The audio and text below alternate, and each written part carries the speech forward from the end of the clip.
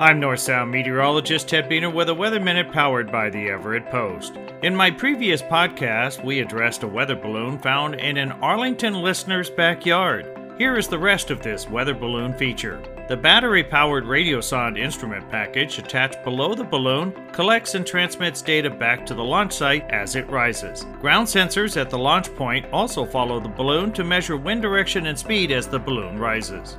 Once the balloon bursts, a parachute on the instrument package deploys and the radiosonde slowly falls back to the ground. In the case of our Arlington listener, the radiosonde found his backyard. Weather balloons have been used to gather vertical profile of the Earth's atmosphere since the 1930s. The data is one of the key initial weather data resources for meteorological computer models of how the atmosphere will behave in the future. These meteorological models are what meteorologists use to predict the weather, including short-fused weather warnings like tornadoes and flash floods, as well as longer-term significant weather events like windstorms, hurricanes, and winter storms. Over the years, with ever-enhancing computer power and resolution, these computer models have continued to improve, providing meteorologists with more accurate weather prediction information. Yet near-century-old weather balloon technology still plays a key role in today's weather observation and prediction process around the world. If you ever find a radiosonde, be sure to mail it back so it can be reused again. This has been a Weather Minute. I'm North Sound meteorologist Ted Biener.